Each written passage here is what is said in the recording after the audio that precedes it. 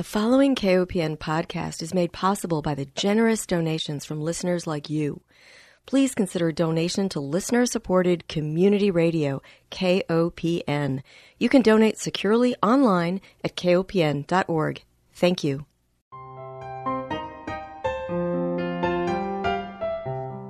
Hi, welcome to Food Sleuth Radio, where we help you think beyond your plate.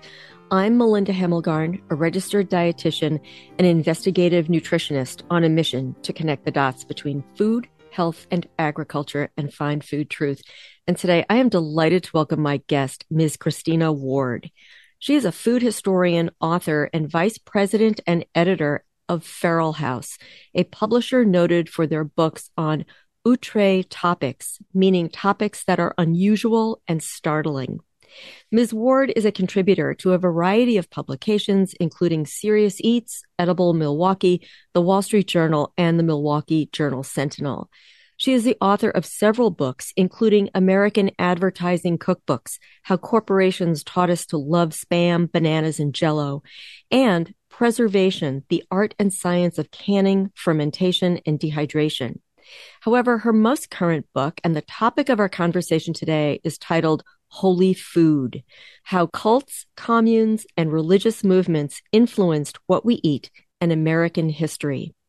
Ms. Ward regularly contributes to academic and educational conferences on the topic of transgressive art, and she is a certified master food preserver for Southeast Wisconsin.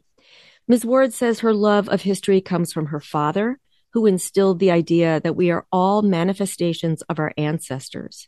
She prides herself on having a hungry mind, interested in learning about people, the foods they eat, and the stories that arise from that convergence. She tells the stories of who we are and who we want to be through our shared food history. Welcome, Christina. Thank you so much for having me.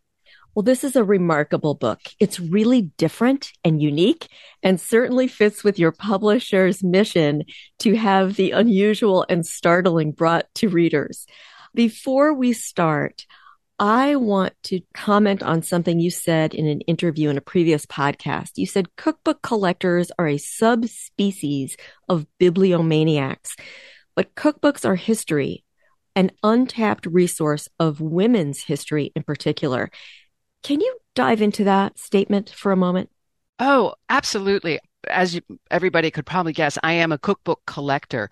And in reading through cookbooks, whether they're modern cookbooks or even cookbooks back from the 1700s, you'll notice that it is the chatelaine, it is the woman of the manor, it is the household manager who is making note of the recipes, and more than recipes, the operations of the household.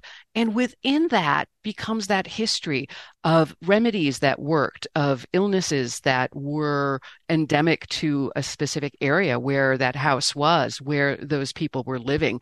And when you put those together, it tells that larger story of what women's lives were like during any specific era and in different geographic locations. Mm-hmm. And I think we undervalue the power of cookbooks in what they really tell us if we read between the lines. I agree. I think it's funny too, is that one of the modern tropes for recipes online and kind of online cookbooks is that folks complain about the extensive head notes, that they just want the recipe and the ingredients. Whereas I love the head notes because, again, that's where the history is. That's where the story is. Yeah. And that is the beauty of a book rather than downloading recipes online. So for those who say, what do you need all those cookbooks for? You can get your recipes online. That is why we still hoard cookbooks. Yes. All right. Now I have to ask, what led you to explore the idea of religion and cults and communes and how they influenced what and how we eat? A lot of my interest, my obsession with this comes from a childhood. I grew up in kind of what's called jokingly a mixed household, meaning my father was nothing, kind of an Protestant agnostic, whereas my mother was Roman Catholic. And inherent in that is going to school at a Catholic school for a number of years, but at the same time having different experiences at home, my father telling me different stories. Being in a public school is a wonderful experience for any kid. And you're exposed to so many more different ideas of spirituality, ways to practice religion, and food. Everybody's school lunch is always a little different and often reflects their heritage, where their families come from. And so I think it's that combination of public schools, having a little bit of religious divergence in the house, and just being one of those kids who always asked why is the motivator behind the entire work. Well, it's truly a unique work of art and clearly dedication. You have written that it took you 5 years to put this book together. Yes, 5 years of really active work. As you might suspect, I've been thinking about these ideas for a long time. But the reading, the research and interviews, as well as, working class writers we're still working a full-time job. Writing a book is always about that passion. And I encourage people, if they're interested in a topic, they should definitely pursue it. Don't give up. If you're interested, learn as much as you can. Hmm. Well, this is truly a treasure trove of American history. And I was drawn to the first page where you have a very short quote. And it really struck me now, especially as we're witnessing so much war around the world, where people are not having enough to eat, being denied basic necessities. But your first page says, whoever needs, come and eat. And that is from the Babylonian Talmud. What made you choose that particular quote? I think aside from just the beautiful sentiment that no one should go hungry, that we should all eat and together. And when you think about that more, the idea of togetherness, eating, sharing a meal is an act of trust. We are trusting that we're not going to be poisoned. We're trusting that the folks we're sharing that meal with are going to give us delicious and nutritious food. And if we think about the history, the Babylonian Talmud was written at a time of the diaspora when the Jewish community, from a historical sense, thousands of years ago, were separated and sent off in many directions. And while held captive in Babylon, had still written out their rules and their beliefs, and were still this idea that everyone should eat and everyone should still be welcome, even in the most adverse conditions. Of course, that was written prior to this current conflict happening in the Levant, but that sentiment, I think, is universal and never goes out of style. Right. I almost feel like it needs to be broadcast far and wide just as a friendly reminder. It's a beautiful and powerful sentiment. I want to know about the common denominators, if there are any from your perspective, that you found among all of these different religious faiths and cults, etc. There are a couple through lines. And again, based on my research and my reading, someone else may have a different takeaway. But mine was how interconnected all of these ideas and spiritual beliefs are, and how they're built on each other and how they're related to each other. And then the secondary one is how this food culture develops in the United States, where just like the food metaphors that we use to describe ourselves, it describes our food. We are a melting pot. We truly are a blended society. And so is our food. Our food is a fusion of the things that we historically and culturally bring to the table, and then how we meet it to where we are as a kind of an occupational hazard. You meet so many people who can be fairly inculcated with just their own ideas and become less receptive to ideas from another culture. And that is to the detriment of both the culture and to the cuisine. Hmm. I want to believe in my heart that we can find peace around the table and through sharing of food. That's what I like to hope anyway. I believe that as well. For as much as we have Taco Tuesday, let's have Shawarma Saturday. I think we become Americans through our stomachs. And the more that we share our cuisines and we mess them up, I love seeing food trucks that have Korean tacos. I'm seeing more Indian restaurants, like Indian-owned restaurants here in my area in the Upper Midwest, are featuring a lot of Mexican variations. I'm seeing Indian pizza, a curry pizza. To me, that's fantastic and wholly American. Exactly. That fusion is terrific. Well, let me ask you right off the bat, because we will not have time to dive into all of the faiths and communes and cults that you've presented us. We're going to have to just leave this as a teaser for our listeners. But did you have any revelations yourself when you were writing this book? I think my biggest revelation was the commonality. There really isn't too much different in the nature of our core beliefs. I say very clearly that I am atheist. I'm without God, not a rabid anti-God. There's a difference because my observation in studying all these religious practices, both mainstream and some of the newer religious movements, is that commonality. People are seeking, they're seeking comfort, they're seeking community, and they're seeking a recipe, if you will, for how to live, how to be a good person, and how to interact with their communities. And that's the universal, and that's one of my takeaways. Yeah. I also found your book fascinating because you uncovered some very odd customs. For example, there is a Welsh custom, or there was a Welsh custom at funerals to pass food across the body of the deceased. Yes. It's a form of, kind of a sin eater out of that Protestant tradition that if someone dies without either a kind of a confession or, being reborn in some way, I'm using some more modern terminology, that they won't go to heaven. And what a horrible outcome for someone who is in a community of belief. And so that practice of sin eating and then passing food over a recently deceased body was a ritual, was representational of consuming the sin, from actually consuming the sin of the person to clean them, to clear them, to take on the burden of the sin for the living so that the dead can go freely to heaven. I think it's a beautiful idea and in practice can be a little creepy. Yeah, right. Well, at least for the way we think in modern day society, but it's fascinating to learn about past rituals and why they occurred. The other, since we're on the topic of sin eating, I thought it was interesting that in some faiths, there were wealthy sinners who would pass their fasting penance on to the poor. Yes, that idea that you can outsource your penance is incredibly interesting and also speaks to a bit about human nature.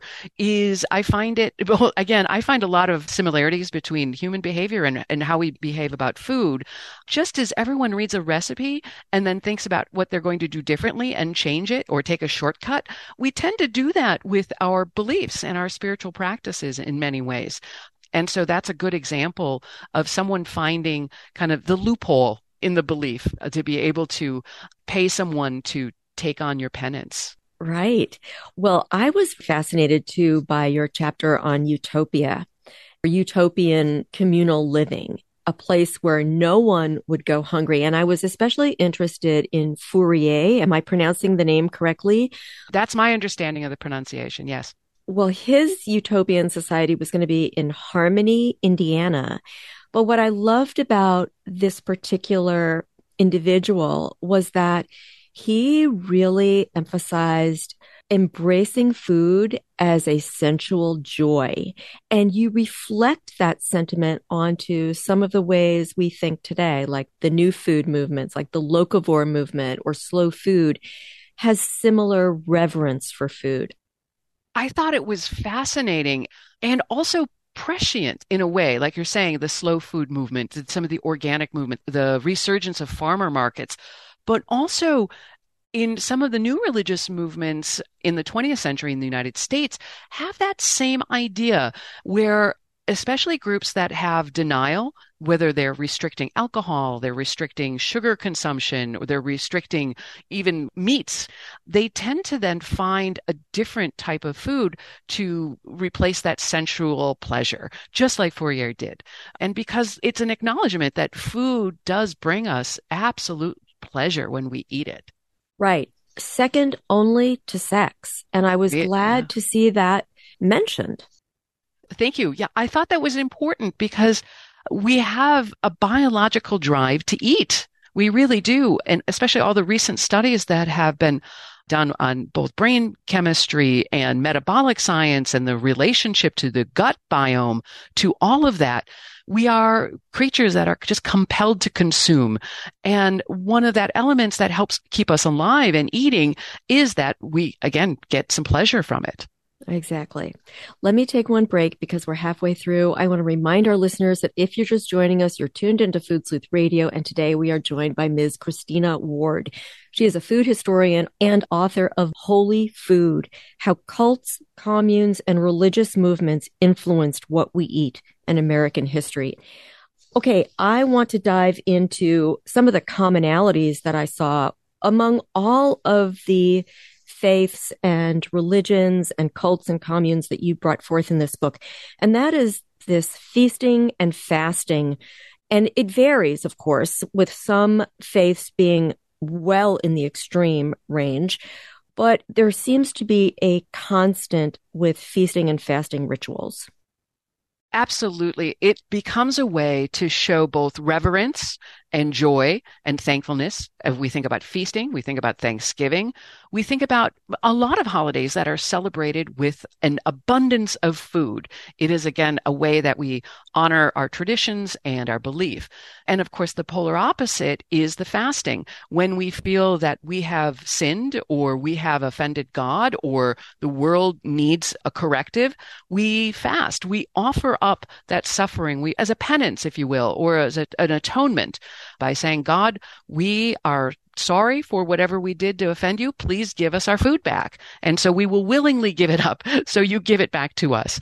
And it's a wonderful idea. Of course, every group does it a little differently. And of course, it can be used in a malicious, controlling sense as well. But that is the essence. And it's a commonality that every religious culture has and shares from time immemorial. Yeah. And it was fascinating to read about how thinness and deprivation becomes holy, whereas someone who appears to eat much or have gluttony, that then is in the sinful mindset. And it's important, at least for me as a dietitian, I think it's really important to move away from thinking like that. But I appreciated understanding the roots of that thinking. Thank you. I think it's important too, because I see it so often is that we're so quick to judge. And I think we're all guilty of it. I've done it. I've been in the grocery store and you kind of glance at someone's grocery cart and think, oh, geez, they shouldn't be eating all those little Debbies. But again, we have free will, and that is always the tension within our religious, spiritual culture and our food culture. We have free will, but at the same time, we have rules that we can choose to follow or not follow or have imposed on us in certain ways. But then there's also the modern aspect of it of having advertising and having food corporations that are actively trying to influence what we're eating as well. Of course, that was some of my previous work, and I thought that was really interesting in how some of the new religious movements also co-opted some of that modern advertising culture to get their food out there and get their food culture in front of people. Absolutely. In fact, I did want to talk about Jim Jones and his using cakes as a way to bring people into the fold. Yeah. And the idea is totally disarming. If we think about just your neighbor coming over and bringing you muffins or a cake, it is a totally disarming maneuver. And it's welcoming, as we started talking about that gift of food, sharing food. It's an act of trust. And so early on, Jim Jones, who again was the inheritor, really, who was following in the footsteps of Father Divine's Peace Mission, which was founded in the 1910s in New York City, was also very food-based. The idea of feeding people was a way to bring people together and can be used for good outcomes and can be used, as Jones did, to somewhat nefarious purposes. He was trying to convince people to do work for him for free and thought by giving them cakes and inviting them to his early church services would help convince them to do things at no cost. Right. Cake diplomacy, as you say. Yes. The other fascinating component that rose to my attention was how many products or practices that we do today have basis in religious origins. So you mentioned Little Debbie cakes. Who knew that they would have an Adventist Day affiliate owner? Yeah, absolutely. The Adventists were really entrepreneurial, and they were recommending a fairly different and restrictive diet when we think about the times in the late 1800s. So they were publishing cookbooks. And then as food industrialization began in the 20th century, they were one of the first groups to really take advantage of this idea of we can make our own food products. It will make it easier for our followers to adhere to our prescribed diet, but it would also generate revenue for the group and it would act as an attractant for new believers. If someone's eating Little Debbie's, Kellogg's, Morning Star, kind of fake meats, Worthington brand fake meats, those are all brands that were either founded by or associated with the Seventh-day Adventists. So when we buy those products today, is there still that ownership present? Is that funding that denomination? In the Worthington brand is still owned by the Seventh-day Adventist Church. The Little Debbie's brand, as well as then the Morning Star, those were sold off years ago. They also just encouraged many of their followers to develop food brands and food products and to start those businesses on their own using Adventist principles. The other thing that was an aha for me had to do with how we got the McDonald's fish fillet. Yes. As we said, I'm a Midwesterner on the Great Lakes, and all of the Great Lakes, the major cities, have a large Catholic population from early 20th century migration. And in the Catholic tradition, during Lent, you don't eat meat on Fridays. And a very entrepreneurial McDonald's franchise owner in Buffalo, New York, realized there was an opportunity there, that people weren't going to buy hamburgers on Fridays, and especially Fridays during Lent. And so came up with the idea of a fish sandwich in the form similar to a burger. It's on a bun and served it. And it became a huge hit. They tried it out locally and it, of course, went nationwide and is not just reserved for the special Lenten season, but is served year round. Yeah. And then also the yogi tea. Tell us about that. Yogi Bhajan was an Indian immigrant who came to Los Angeles in the early 60s. And he was coming on the heels of other Indian style gurus who were bringing an Indian style spirituality and yoga. Yogi Bhajan really focused on the yoga because what Yogi Bhajan really truly believed in was capitalism and money. And Yogi Bhajan is that example of using and combining a spiritual practice, using the US tax laws and how nonprofits and how religious nonprofits are set up to build a $1 billion food company. And that's through Yogi Tea. He was also responsible for Kettle potato chips, which taste really good, but again, is owned by the 3HO, the Happy, Holy, Healthy organization. Wow. This is just fascinating to get to the roots of some of the products we see on the supermarket shelves and just take for granted. Thank you. And that is really the impetus as I started. I'm always the kid who asked why. And there's always a reason. There's always a motivating factor. And it's my joy and delight to try to research that, to find out the big why. Why are we doing anything that we're doing? Why are we eating what we're eating? And that to me is one of the most fascinating aspects of just being human. Yeah. Well, what I love about your book, in addition to the fact that it's got the history base, is that you also bring forth 75 recipes from religious and communal groups, and you've tested them and updated them for modern cooks. You've got the picture of the cookbook from where you sourced the recipe. How did you choose among all of the recipes in those cookbooks? It was a bit of a distillation process. I still have my collection of cookbooks that still have little post-it markers. I haven't taken those out yet for potential recipes. So it became like first pass reading. What are things that looked good? What looked good to maybe modern eaters? And then culling out ones that could be repetitive from groups. And what are good examples of a recipe that really represents that group? And then, of course, did it taste good? Could home cooks replicate that? And would it taste good? Because again, I was not really interested in including really just terrible recipes just for laughs. That to me didn't serve the purpose. I wanted people to be able to cook some of these recipes and enjoy them. And I think it leads to a deeper understanding of what that group believed and how they practiced, and more of the nuance of even groups with bad outcomes, groups with really suspect theologies could still produce delicious food. I couldn't agree more. I really appreciate the recipes that you chose because I do feel that it is a way to have an intimate exposure to the belief systems. After reading, a little bit about the history, I have to ask you, you took 5 years to write this book, but I am sure that you had to say to yourself, okay, stop, right? Being an investigator myself, I know what it's like to have somebody say, you got to stop now. What did you leave out from this book? What do you wish you could include? Or if you were to do a volume 2, where would you go with it? What was left out was a lot, and I experienced exactly what you're describing. I had a good friend who was acting as my editor, and I got the great kind of feedback from her of what the heck are you doing? Because I was trying to get everything in. I pulled it back to get good representation of the thought lines of the history. So as a volume 2, I'm not sure as much of the history. I could talk about specific groups that I left out. And of course, there's so many great recipes that we had to leave out. But I think I got the story right. Yeah, I think you did. What do you hope readers will get from this book?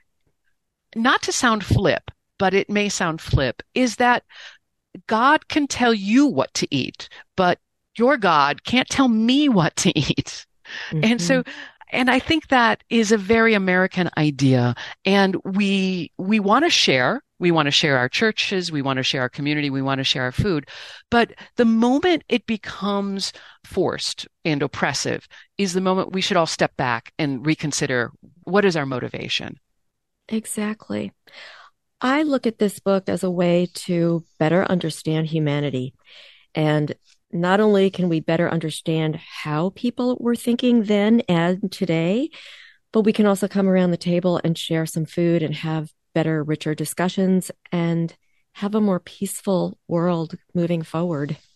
I hope so, because if you just even have a dinner party with your neighbors and bring over a potluck, there's a bond that develops. And that is why, again, so many of the groups, mainstream groups, people at our local Catholic church down the block is having their spaghetti dinner soon. All are welcome. This notion that we can share meals together and build a community through that, I think is a fantastically wonderful American notion, and that we should embrace that a bit more. I agree. Well, we've got to close. I want to thank our listeners for joining us. Remind everyone that Food Sleuth Radio is produced by Dan Hemmelgarn for KOPN in Columbia, Missouri. But most of all, I want to thank my guest, Miss Christina Ward. She is a food historian, author, and the title of her latest book is Holy Food: How Cults, Communes, and Religious Movements Influenced What We Eat in American History. Christina, thank you for this work. Thank you, Melinda, for having this conversation. I just really am grateful for it.